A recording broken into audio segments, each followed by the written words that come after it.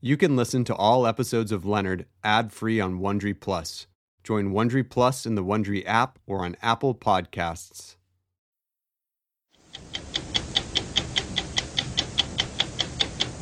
On June 26, 1975, on the Pine Ridge Indian Reservation, two FBI agents, Jack Kohler and Ronald Williams, were shot to death virtually at point-blank range with rifles. Mm-hmm. Did you kill them? This is a clip from a 1991 60 Minutes segment. The voice you just heard is Steve Kroft. And this is Leonard Peltier. No, I did not. No. You didn't pull the trigger? No, I never killed those agents. Did you fire at those agents? Yes, I fired at them. Why? Because they were firing at me. And I fired back. Are you guilty of anything? The only thing I'm guilty of is trying to help my people.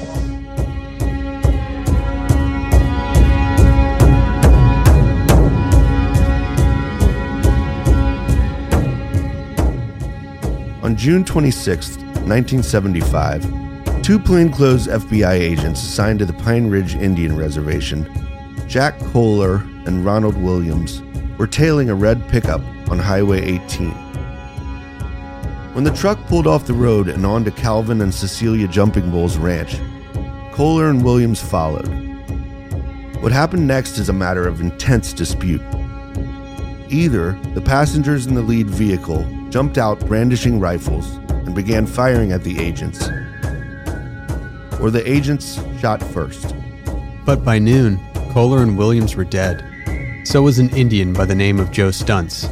And nearly 50 years later, with heart trouble and early-stage lung cancer, Leonard Peltier sits in the Coleman Federal Penitentiary, serving out the first of 2 consecutive life terms for his presence at the shootout. You're listening to Leonard, a new podcast series about Leonard Peltier, the longest-serving political prisoner in American history. I'm Rory Owen Delaney. And I'm Andrew Fuller. We spent the last year working to share Leonard's story with a new generation of people. Who he is, how he ended up behind bars, and why we believe he deserves to go free. Leonard is 75 years old, and his health is poor. With COVID-19 ravaging prison populations, Coleman is the last place he should be right now. But time is running out. It's literally now or never to help get Leonard released. As you may have guessed, Andrew and I are a couple of white guys. Lakota call us Wasichu. It means the greedy one, or literally, he who takes the fat. So why are 2 Wasichu telling Leonard's story? This is how we feel we can best use our privilege right now, advocating for a man and his people who've been brutalized for more than 400 years. More importantly, we're telling this story because Leonard granted us permission. Last year, we got in contact with Leonard through Paulette Dautuil at the International Leonard Peltier Defense Committee, the nonprofit organization that's been fighting for Leonard's release for decades. It took us a while to convince Leonard that our intentions were genuine, that we weren't just trying to profit off of him. And ultimately, he gave us his blessing. But in an email, he also left us with a warning. Here's Peter Coyote, reading for Leonard. Okay, brother, let's do this. But follow my lead or you'll lose me. I'm not going to support something that isn't accurate. So let's do this. Let's get your shit together and let's get shit done. Leonard added a smiley face, but he couldn't have been more serious. Retelling Leonard's story right now could literally be the difference between him leaving prison alive or dying behind bars. We also want to be upfront with you, our audience. This podcast is a work of activism. We don't question Leonard's innocence, but that doesn't mean we're choosing our facts selectively. It's really hard to break through the misinformation. This is Kevin Sharp, a former United States District Judge for the Middle District of Tennessee, and he's been petitioning the Trump administration to grant Leonard clemency. We'll be hearing a lot more from him. Even people who want to support Leonard talk about this in the wrong way because everyone's confused. You know, he was convicted of shooting and killing 2 FBI agents. No, he wasn't. by the time it comes out that that a ballistics test, what we refer to as exculpatory evidence, was hidden as a Brady violation, it should be over. I'm just not opening up. I never talked about this stuff before, Kind of kept it in my pocket. This is Edgar Bear Runner. Over the decades, some of the most influential people on the planet have called for Leonard's release. Kevin Sharp has been working on Leonard's case for the last 2 years. Multiple popes, the Dalai Lama, Nelson Mandela, Desmond Tutu, Muhammad Ali, Kurt Vonnegut, and Marlon Brando have all called publicly for his release. But Edgar Bear Runner has been there since the beginning. Even at 68, battling stage 4 prostate and bone cancer, Edgar's advocacy hasn't waned. But I'm willing to tell my side, my perspective. Yeah, so we got to do something about it. We got to keep the noise on. And I can help you go. Whoever's left, whoever's still alive, a lot of our people died, all gone. But there's still some people. You can come out anytime you want. Perfect. Plan on it the first week in August. Edgar has his own story to tell. He was on the Pine Ridge Reservation on June 26, 1975, mediating between the Indians and the federal government. But he also knows how to find and talk to people with knowledge of that day. Knowledge that they haven't been able to share publicly in half a century. Knowledge that could help free Leonard.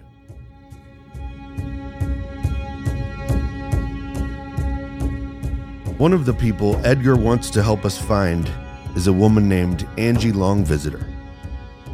Angie was a witness for the prosecution at the grand jury back in 1975 that brought charges against Leonard, Bob Robideau, and Dino Butler.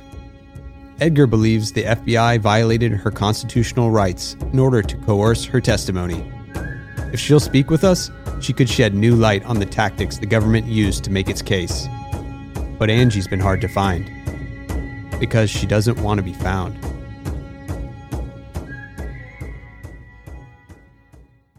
We're on the Pine Ridge Reservation in South Dakota as the guests of Edgar Bear Runner. He's helping us make sense of what happened on the Jumping Bull Ranch the morning of June 26, 1975, when an Indian and 2 FBI agents were killed in a shootout that resulted, eventually, in Leonard's arrest and 44-year incarceration. But to understand why the FBI was shooting at Indians on the sovereign Pine Ridge Reservation, and why Indians were firing back, we need some context. A lot of context, actually. If this podcast was 100 seasons long, we couldn't document the full brutality the Indians suffered at the hands of European settlers. The cultural genocide started when Columbus landed in the, quote, West Indies, unquote.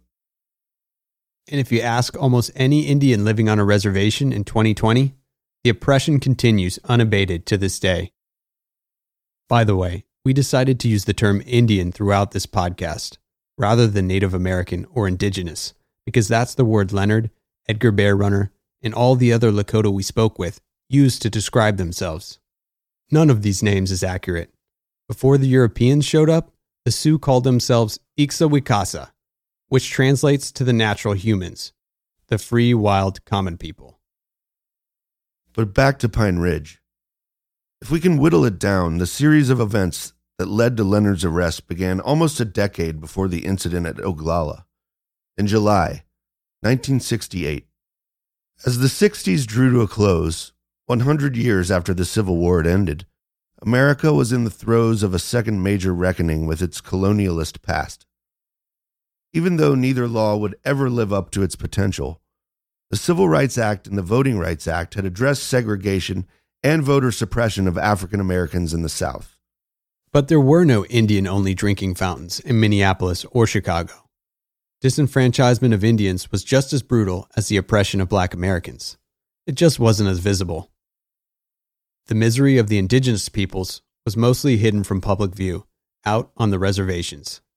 So, in the summer of 1968, a group of Indians decided to make their misery visible. And to do so, they formed AIM, the American Indian Movement. Much like the Black Panthers or Black Lives Matter half a century later, AIM was created to focus attention on police brutality and endemic poverty in Native communities. It's worth noting here that AIM was actually founded in Minneapolis, 50 years before George Floyd was lynched by Derek Chauvin while 3 other officers stood guard. Police were killing unarmed people of color in 1968. They're still doing it today. And police brutality is actually one of the main reasons Leonard Peltier became active with AIM. He joined the movement officially in November 1971, but he didn't become deeply involved until he took a job in Arizona. The level of police brutality he witnessed in the Southwest shocked him. Here's an excerpt of a conversation between Leonard and the British documentarian Michael Apted from 1991. Leonard was incarcerated at the Fort Leavenworth Federal Penitentiary in Kansas at the time. Only the transcripts remain of this exchange, so Peter Coyote is reading for Leonard again.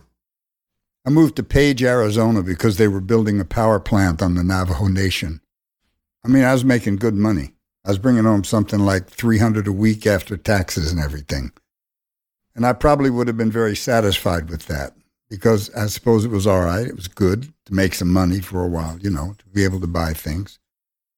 I started hanging around in Flagstaff, and I rented a room in this hotel where a lot of the Indians stayed. One day I was sitting in the window, and this Indian comes walking into the parking lot. A police car pulled up. I was sitting there watching it, The guy didn't look drunk. He wasn't staggering or nothing, but they started talking to him. They started getting into an argument, and they beat the hell out of him. I mean, literally, with batons, right? I mean, they were really, really working on him. So I hollered out the window. I says, "Hey, I'm a witness to this, and that's police brutality." And they looked up and see me, and they stopped. And I says, "I'll go to court against you quick, If this guy brings charges against you, I'll go to court quick." And they told me, "You mind your own business, you get the same thing." I says, "Well, come on with it, I kept noticing that type of racism against the Navajos all through the time I was there.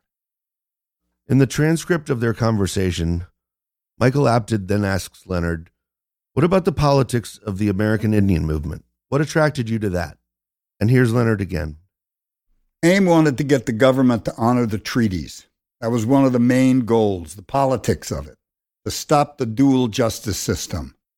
Because I've experienced that all my life, observed it, witnessed a lot of brutality by law enforcement agencies, businesses, everything. Discrimination against Indians. There's been numerous cases of where a non-Indian would kill an Indian, and if he was unfortunate, he'd end up with a little small prison sentence.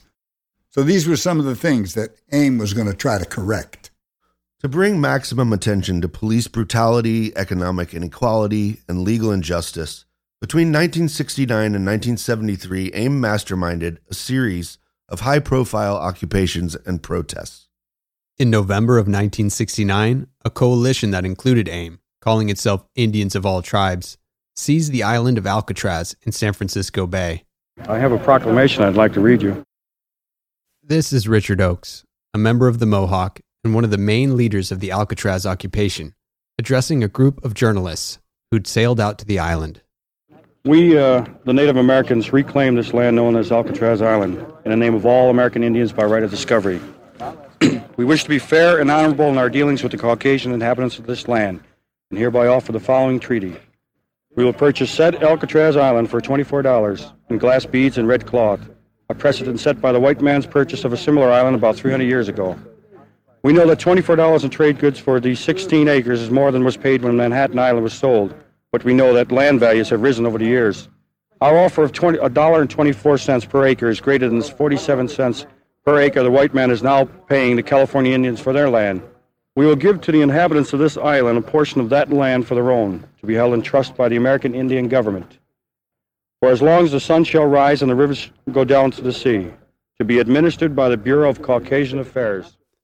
The occupation of Alcatraz didn't topple the federal government, but it did bring heightened awareness to the plight of Indians, and it certainly raised the profile of the activists involved, for good and for bad.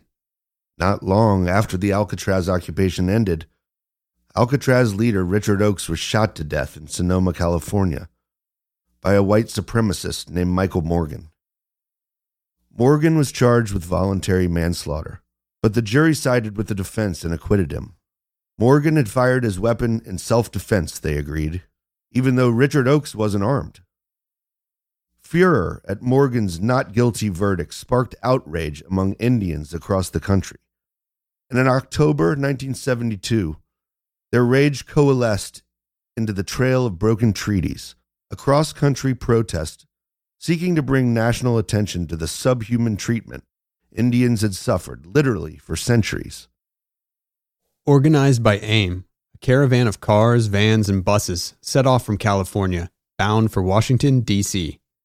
The convoy swelled as it traversed the nation, and when the demonstrators arrived on the East Coast in early November, just days before President Nixon's re-election, the Trail of Broken Treaties protest had grown into the largest gathering of American Indians to ever assemble in the Capitol. AIM demanded to meet with President Nixon so they could deliver a 20-point position paper articulating their grievances. We did not come to arrest anybody. We did not come, to disrupt traffic, shout obscenities.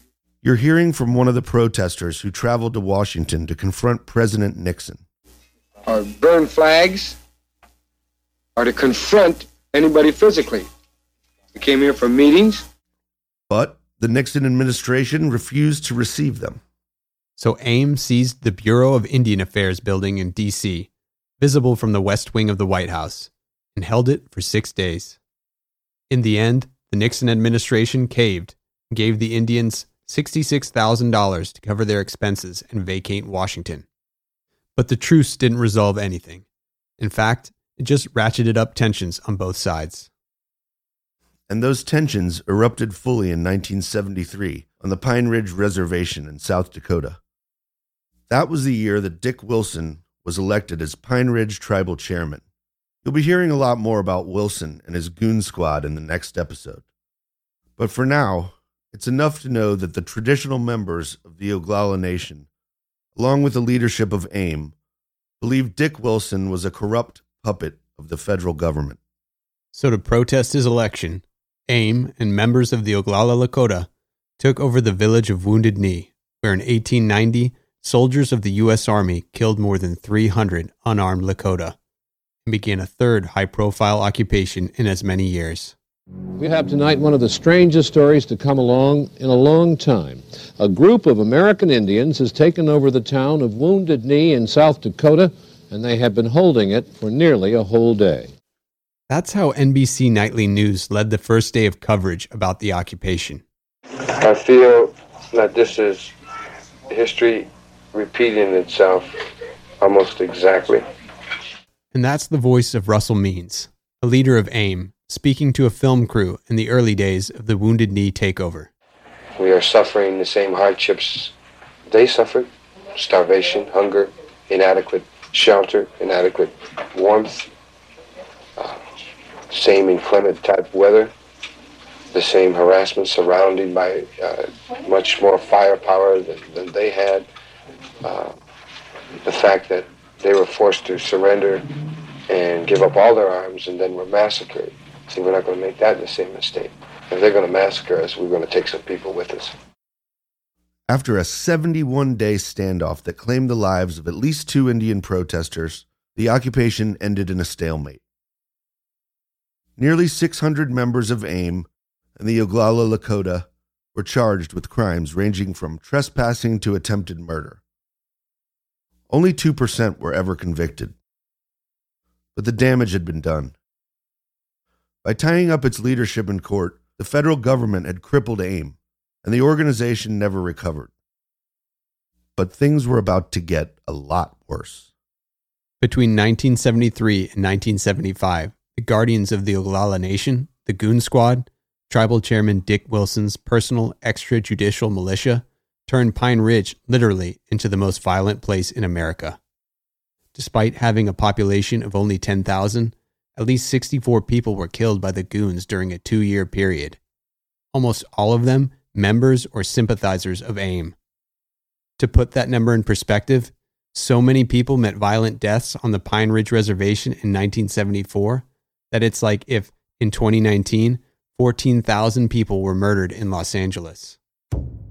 So that's why, if you were a member of AIM camping out on the Pine Ridge Reservation in 1975, and you heard bullets whizzing by your head, you didn't have much time to wonder if the shooters were aiming for you.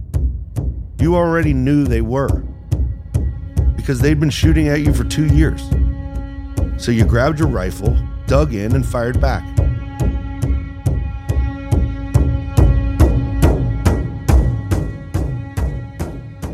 As we've gotten to know Leonard's case and the circumstances surrounding the shootout at Jumping Bull Ranch that led to Leonard's arrest, nothing is simple.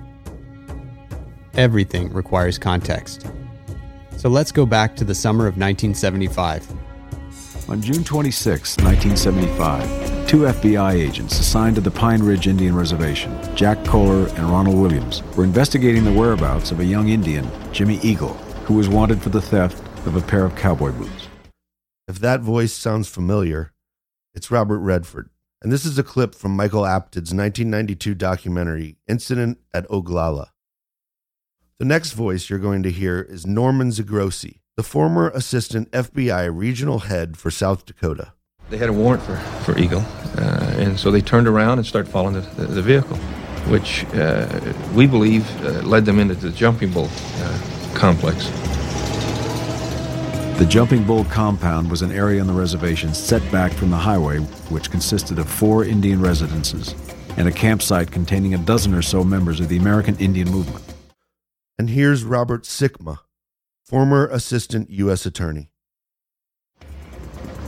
Kohler and Williams drove right toward the Jumping Bull property. At that time, Special Agent Adams was about 15 miles away on the Pine Ridge Reservation. And he had his radio on, and he could hear the conversations between Williams and Kohler. He said, "They're not going to stop. It looks like they're going to run. It looks like they're going to shoot at us. Then they're firing at us. We're under fire." Next, we hear from Darrell Dino Butler, a member of AIM who was camping at the Jumping Bulls. Here's how he recalls the first moments of the shootout. We had a camp set up down over there by the creek, way over there about a quarter mile, half a mile away from here. I was just getting up that morning. Pretty soon I heard these shots. When I stepped out of the teepee, one of the young brothers was running down the hill towards the camp like that, and he was saying, "Get your rifles." Here's Norman Zagrosi again. And the agents were following the vehicle into the field, into a hollow. The Red Scout went up a dirt path kind of place. They got to a fence, and the agents were following separate cars. They came out of the Jeep, anywhere from 6 to 7, 8 people, maybe 4, and opened fire. Bob Robidoux, another AIM member who was later put on trial for his role in the shootout, remembers running up from the camp to defend the compound. Sporadic gunfire was going on while we were trying to run up here and assist in whatever was happening here. We had no idea what was happening. Norman Brown, who was just 15 at the time, followed the more elder AIM members to protect the residences on the property. As soon as we got to the rise, we heard some rounds go by us, because we weren't really, it was in a real quick moment, and we ducked, and that's where we started returning fire. And from what I saw, there was 2 vehicles down there with the hoods open. Here's Robidoux again. These 2 individuals obviously saw us when we came up, and they turned towards us, and they were firing at us. And we simply responded by firing back at them, and we got into the best positions we could in order to protect ourselves and the women and children that were in the houses. And finally, here's Leonard Peltier. And I heard crying and everything. I thought, look, we got to get those women and children out of that place, man. Because there's little babies there. There was I thought the old folks were there. I said, we got to get those people out of there, man. What the hell's going on? At some point during the exchange of gunfire, as he was trying to get to his trunk to retrieve his rifle, FBI agent Jack Kohler was hit in the arm. Here's former Assistant U.S. Attorney Robert Sikma again. By that moment, the FBI office in Rapid City, one of the girls heard, "I'm hit," and then heard a groan. At that point, is when Special Agent Williams himself had been shot and injured to the point where he no longer communicated. Bob Robidoux, up on the rise with the other AIM members defending the compound, remembers looking down at the plainclothes agents, now both immobilized. I discovered that they both had been hit by my gunfire. Robidoux then explains how he and the other AIM members, including Dino Butler, but not Leonard Peltier, approached the agents' vehicles. About halfway, I heard several shots fired. Here's U.S. Attorney Sikma again. Special Agent Kohler was laying on the ground along the side of his car. He had a tourniquet made of Special Agent Williams' shirt, and that was wrapped around his arm. Special Agent Williams was sitting alongside, and that he had put his hand forward like this. Now, when he raised his hand, the gun was put against his hand and fired, and part of his hand and the bullet went through his head and carried off the back of his head, and he was dead. And it was at some time in that same time that Special Agent Kohler was shot through the top of the head first. An instant thereafter, he was shot through the neck, carried away the bottom part of his jaw, and he died instantly. When we arrived at the cars, Bob Robidoux again. We discovered that both these individuals were dead. At that moment, it seemed that our whole lives had been transformed. There was nothing left. The only thing we could look forward to was death. If, as you're listening to Robidoux and Sikma, you feel like something's missing, you've picked up on one of the mysteries at the heart of the shootout. Someone did shoot the agents at point-blank range.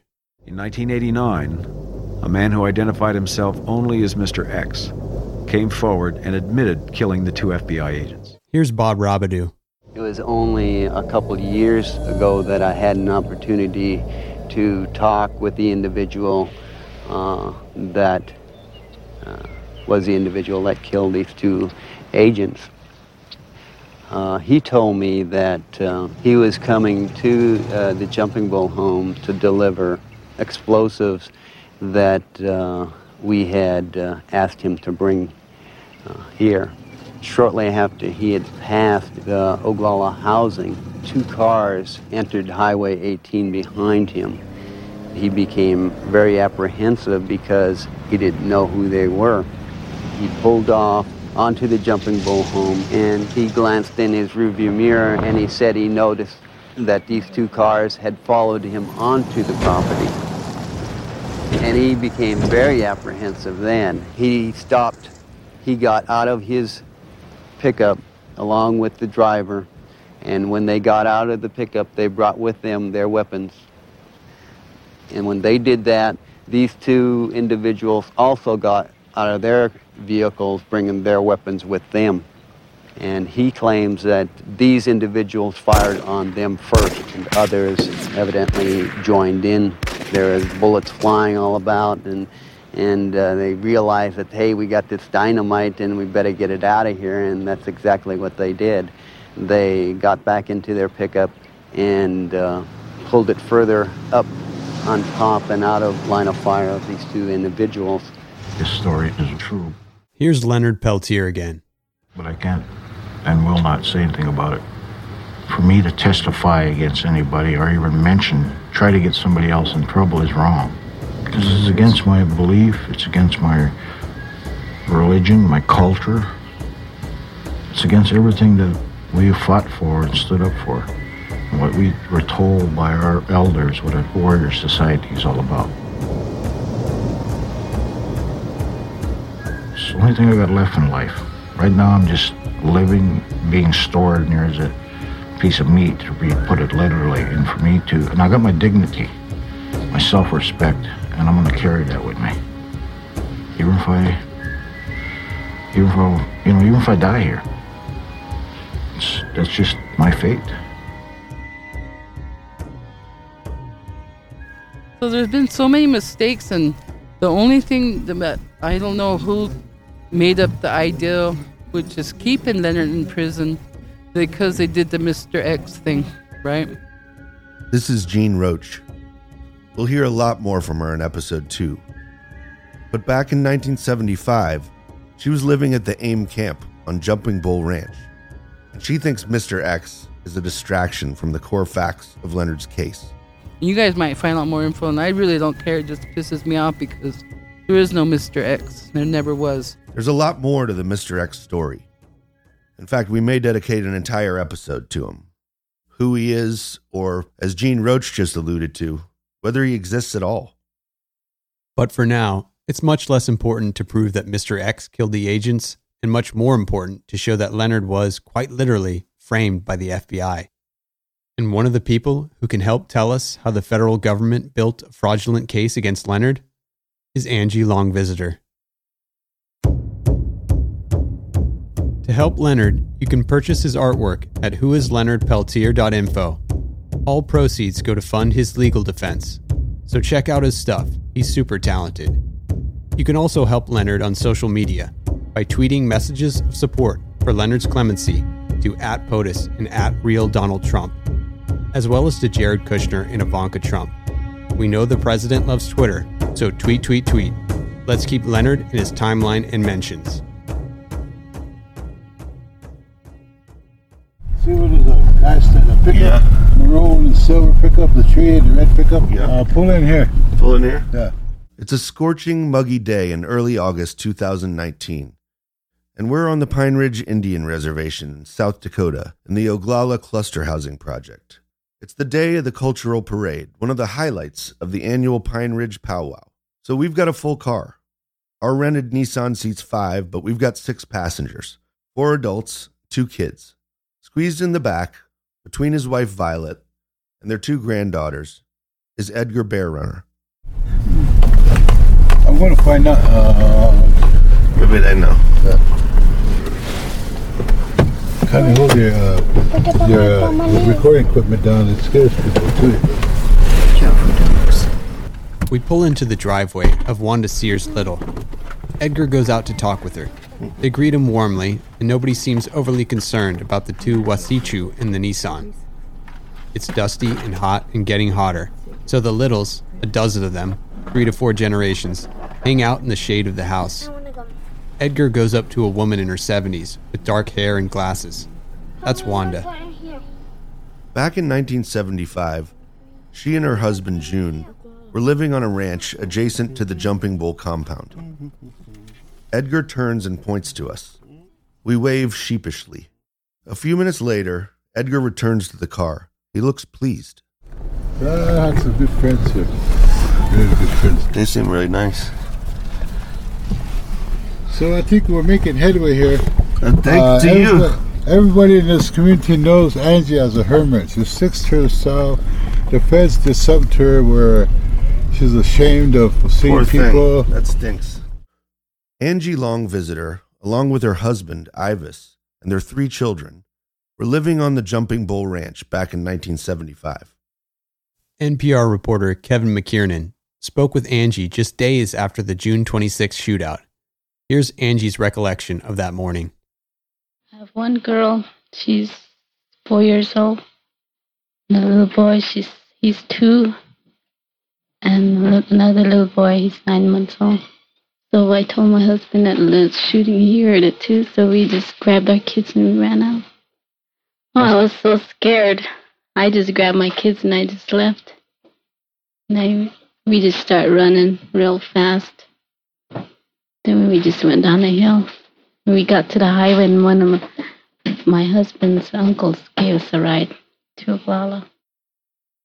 During their initial investigation, the FBI interviewed Angie Long Visitor multiple times, but they didn't get anywhere with her, or anyone else.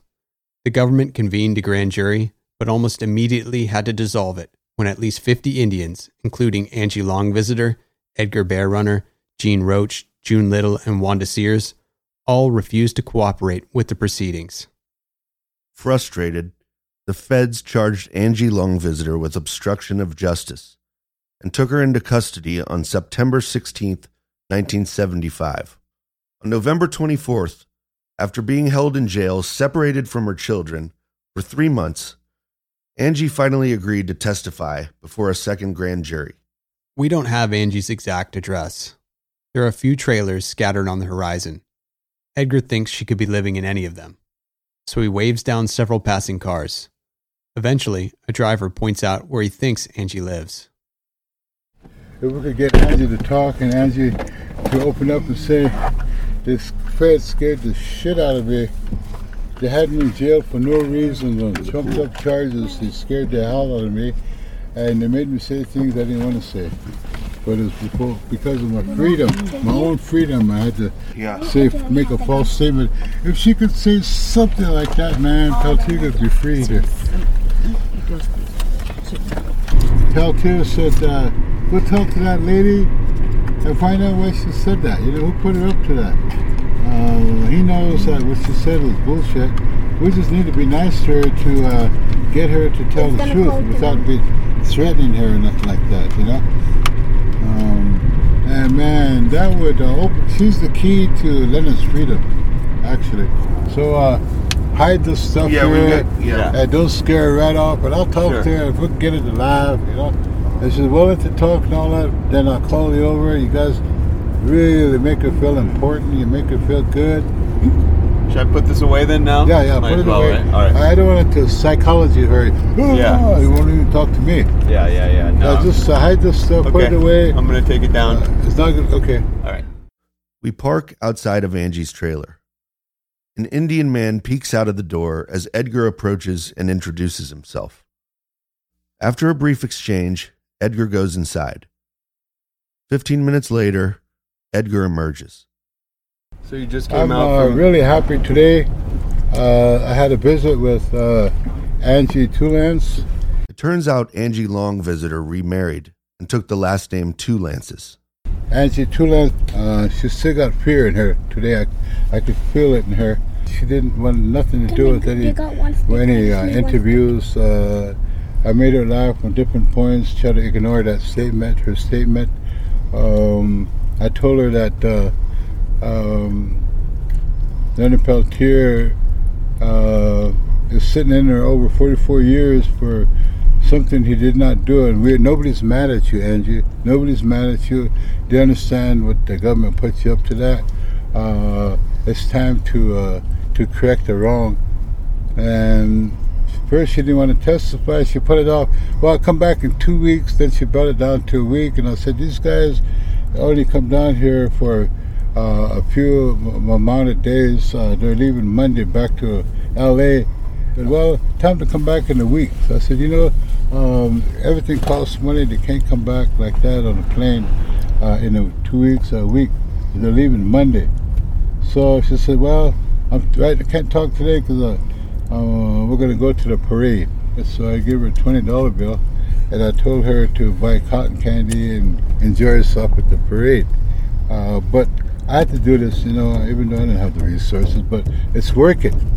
It's working for me, and we're going to get a statement from her this Sunday evening. It's very important we don't miss that. This is really complicated. Paying a source could be considered bribery, coercion. We didn't tell Edgar to give her money. It wasn't our $20 bill that he handed her. But that doesn't matter. There was a transaction. Money for a story. Edgar believes that the payment doesn't corrupt what she tells us, if she tells us anything. That it doesn't harm her credibility or ours. He thinks it will actually make her more honest. Angie knows Edgar isn't rich, so for him to give her $20 is a huge sacrifice on his part.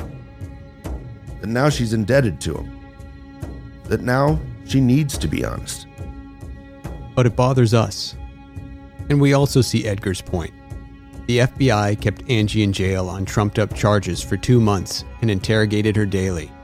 They threatened that if she didn't provide testimony against Leonard, she'd never see her children again. If $20 can help reverse the damage, maybe it's worth it. We literally don't know. I feel good. I really feel good. I accomplished something for Leonard. Bingo. Good day.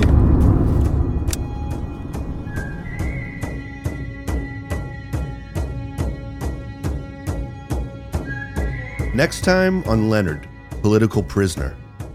Edgar takes us to the scene of the shootout at the Jumping Bull Ranch in Oglala, where he intervened as a mediator.